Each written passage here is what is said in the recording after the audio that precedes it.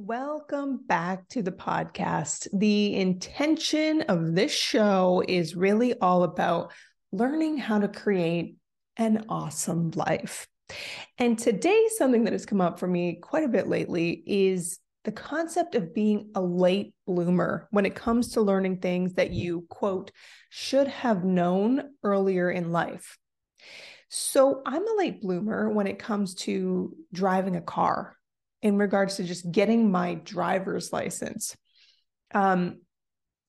Most people, when they turn 16 in North America, can get their driver's license. I did not really have that option. And growing up with three younger sisters in a small town, my parents needed a car, and I felt like there was no space, no opportunity for me to get my driver's license.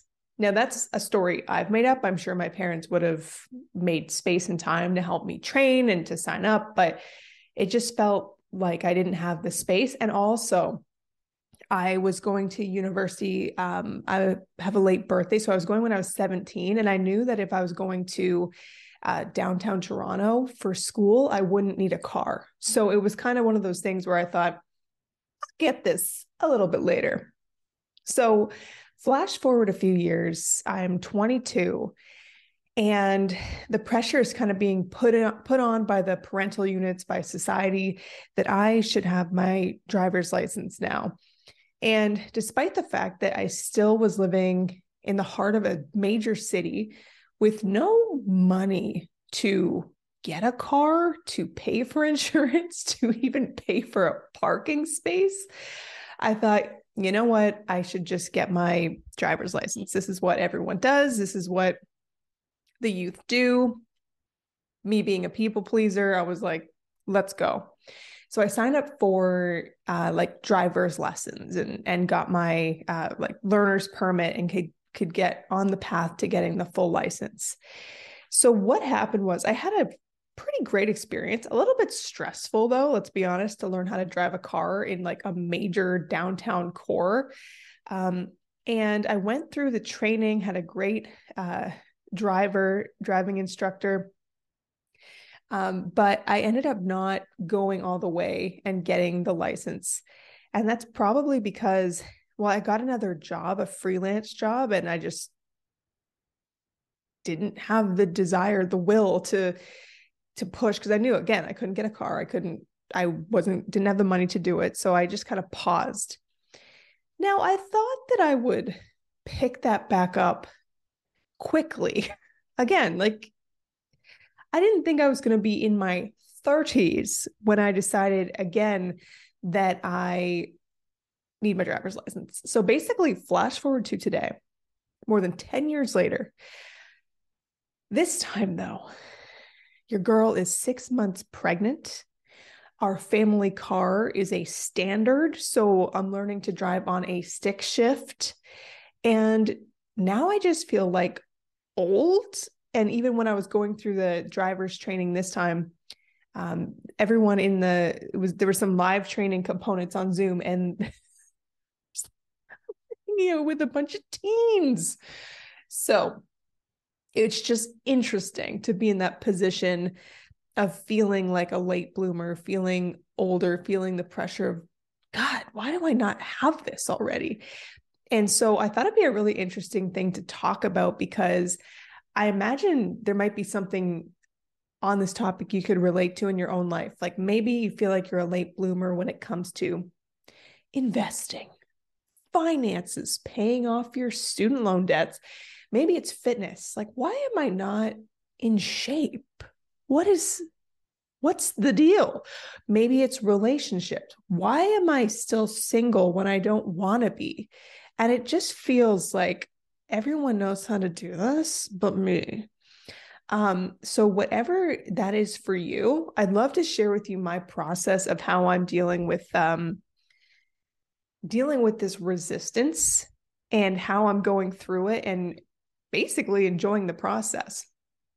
So I just need to tell you some of these, part of the reason sometimes that you're a late bloomer is there is like I don't want to use the word trauma.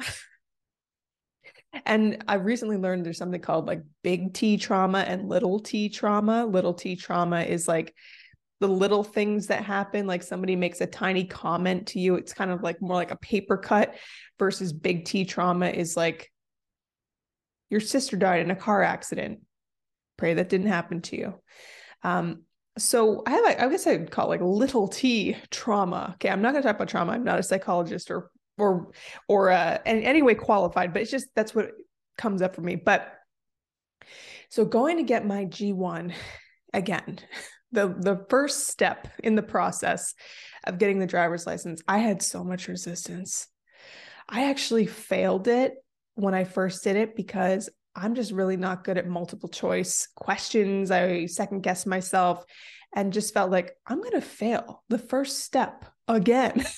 So I think I'm going to be honest with you. I think I even like started crying at one point, like just one of those random burst into tears fear moments of just like, I can't do this. Like, it's just ugly, you know, when you have that resistance to something, but you know, it's foolish in some ways. It's not that hard, but you just feel the resistance, like just going into the gym for the first time after, you know, not working out for 10 years. It's like, I just want to cry. Like everyone in here knows what they're doing. They know what machines to go on. And I just look like a damn fool. I don't even have the right clothes, you know? So I ended up getting the test. So funny is that when I first took it, when I was like 17 or first time, it was like Scantron, like fill in the bubbles. And now it was digital. And I thought, wow, this is what growing up is really like. And then once I got it, the next step was actually practicing driving on our family car. And now my dearest husband, Joshua, he really wanted a stick shift car because I don't know, like it's badass or something. I don't know. He just wanted this kind of car. It's a guy thing. I don't know. I want the easiest car possible. That's what I want. But he wanted this car. So we have this car. We have one car. And I remember the first time trying to drive it. If you've ever tried to drive a stick shift, it is messy. Oh my God. Like just, you're not even able to start the car. You're not even able to move forward unless you have the right level of pressure on the clutch to gas ratio. And there's like a stick shift, you're always moving. And I was just trying to learn in the parking lot. And again, had one of those moments after chugging it too many times where I just sat in, I'm like, I need to get out of here. Sat in the passenger seat and just had one of those breakdown moments. Again, my poor sweet Joshua was like, why are you crying? Like he's such a sweet, encouraging man. But I think it goes back to a few times when I learned to drive and was in positions where I was driving with somebody, a fully licensed driver, and they, let's just say, added a little more pressure. They added a little more rage if I did something wrong. So I think I was also storing that deep in my psyche that if I screw this up, like Josh is going to get furious at me or something like that. He's a patient man, so I'm very lucky in that regard. But it's interesting, like what these stories that are so deeply buried of like your incompetence or it's not going to work or it's not going to happen this time. Sometimes you just got to let that bubble up and explode and have a little embarrassing moment and just move on. So now that it's been at least 6 months, I'm almost done my driver's training. I'm doing a great program that's there's online course component, a live training component, an in-car component, and I'm just about done and can test for my next to be able to drive by myself on the road for the first time in my life. And I just want to share with you how I'm doing this to, quote, let it be easy. So here's actually 8 different ways that I've been noticing in myself of ways to help me let it be easy. So I encourage you to test these out, feel if they resonate with you, and apply them to whatever it is that you're feeling stuck with or feeling that late bloomer pressure with. So the first thing is acknowledge that it's going to be messy and imperfect. Let's just acknowledge that. Let's just allow that to have some breathing room. The first time you do the thing, it's not going to be fantastic, more than likely. So you should just see me, like me stalling out, just trying to leave my driveway. Oh, when I'm trying to drive, just getting up a hill, like it just stalls out. And there's like people behind me. It's so awkward. It's so embarrassing. I'm like spiraling. Even today, when we were practicing, I was actually doing pretty good. And then we go to like drive into our driveway, which is on a slight uphill. The car stalls and I park on like an angle blocking two driveways. Girl. So it's going to be messy. And just acknowledging that and letting it be so is just a little bit of taking the pressure off that I have to do this perfectly well. Number 2, limit complaining. I'm not really a huge complainer in life, but I was noticing when I was sitting next to Josh, who is a loving, compassionate person, I was just spewing rage of hate, or not hatred, just spewing tales of my incompetence. And yeah, it just didn't help. It doesn't help if you know you're not doing something well, acknowledge it, but it's like, just stop spewing the complaints. You're just creating more momentum towards you not making the progress you want to make. So it was interesting today when I just realized, oh, I'm like complaining a lot. Stop complaining, focus on the road. Things started to shift. Number 3, celebrate the smallest of wins. When I tell you I'm celebrating turning a corner, stopping correctly, starting the car, it's all a big celebration. So if you just get your shoes on, step 1, celebrate it. If you get into the car to go to the gym, or you start walking around the block, just one loop of the block, you got to celebrate that. Just acknowledge yourself. The next step, I would say, is to appreciate how far you've come.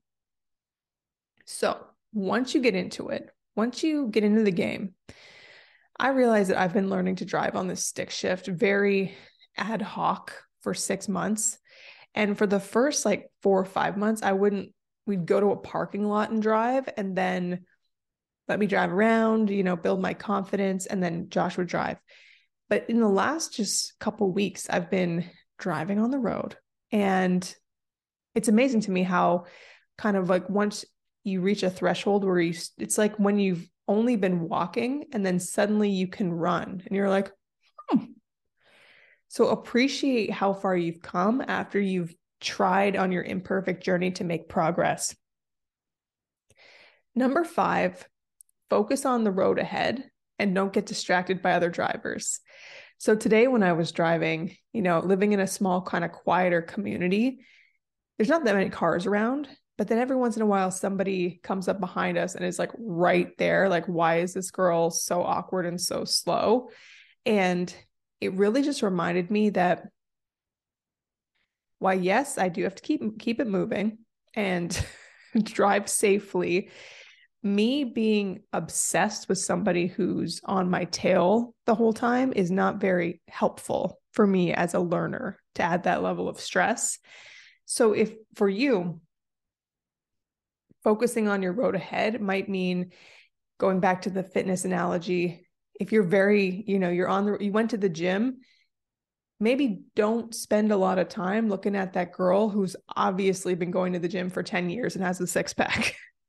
Let's focus on the treadmill today and just try and stay in your own lane and focus on you versus taking too long of a look.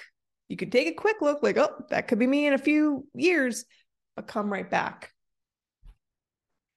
Number 6 is build momentum. So keep going. Even if it is not, every week I'm perfectly on it. Just find a way where you can consistently and joyfully get out there. It is because once I've built that foundation of driving in a parking lot, then I've noticed that there's momentum there, and now I'm more willing to go out on the road and have a little bit more confidence in myself.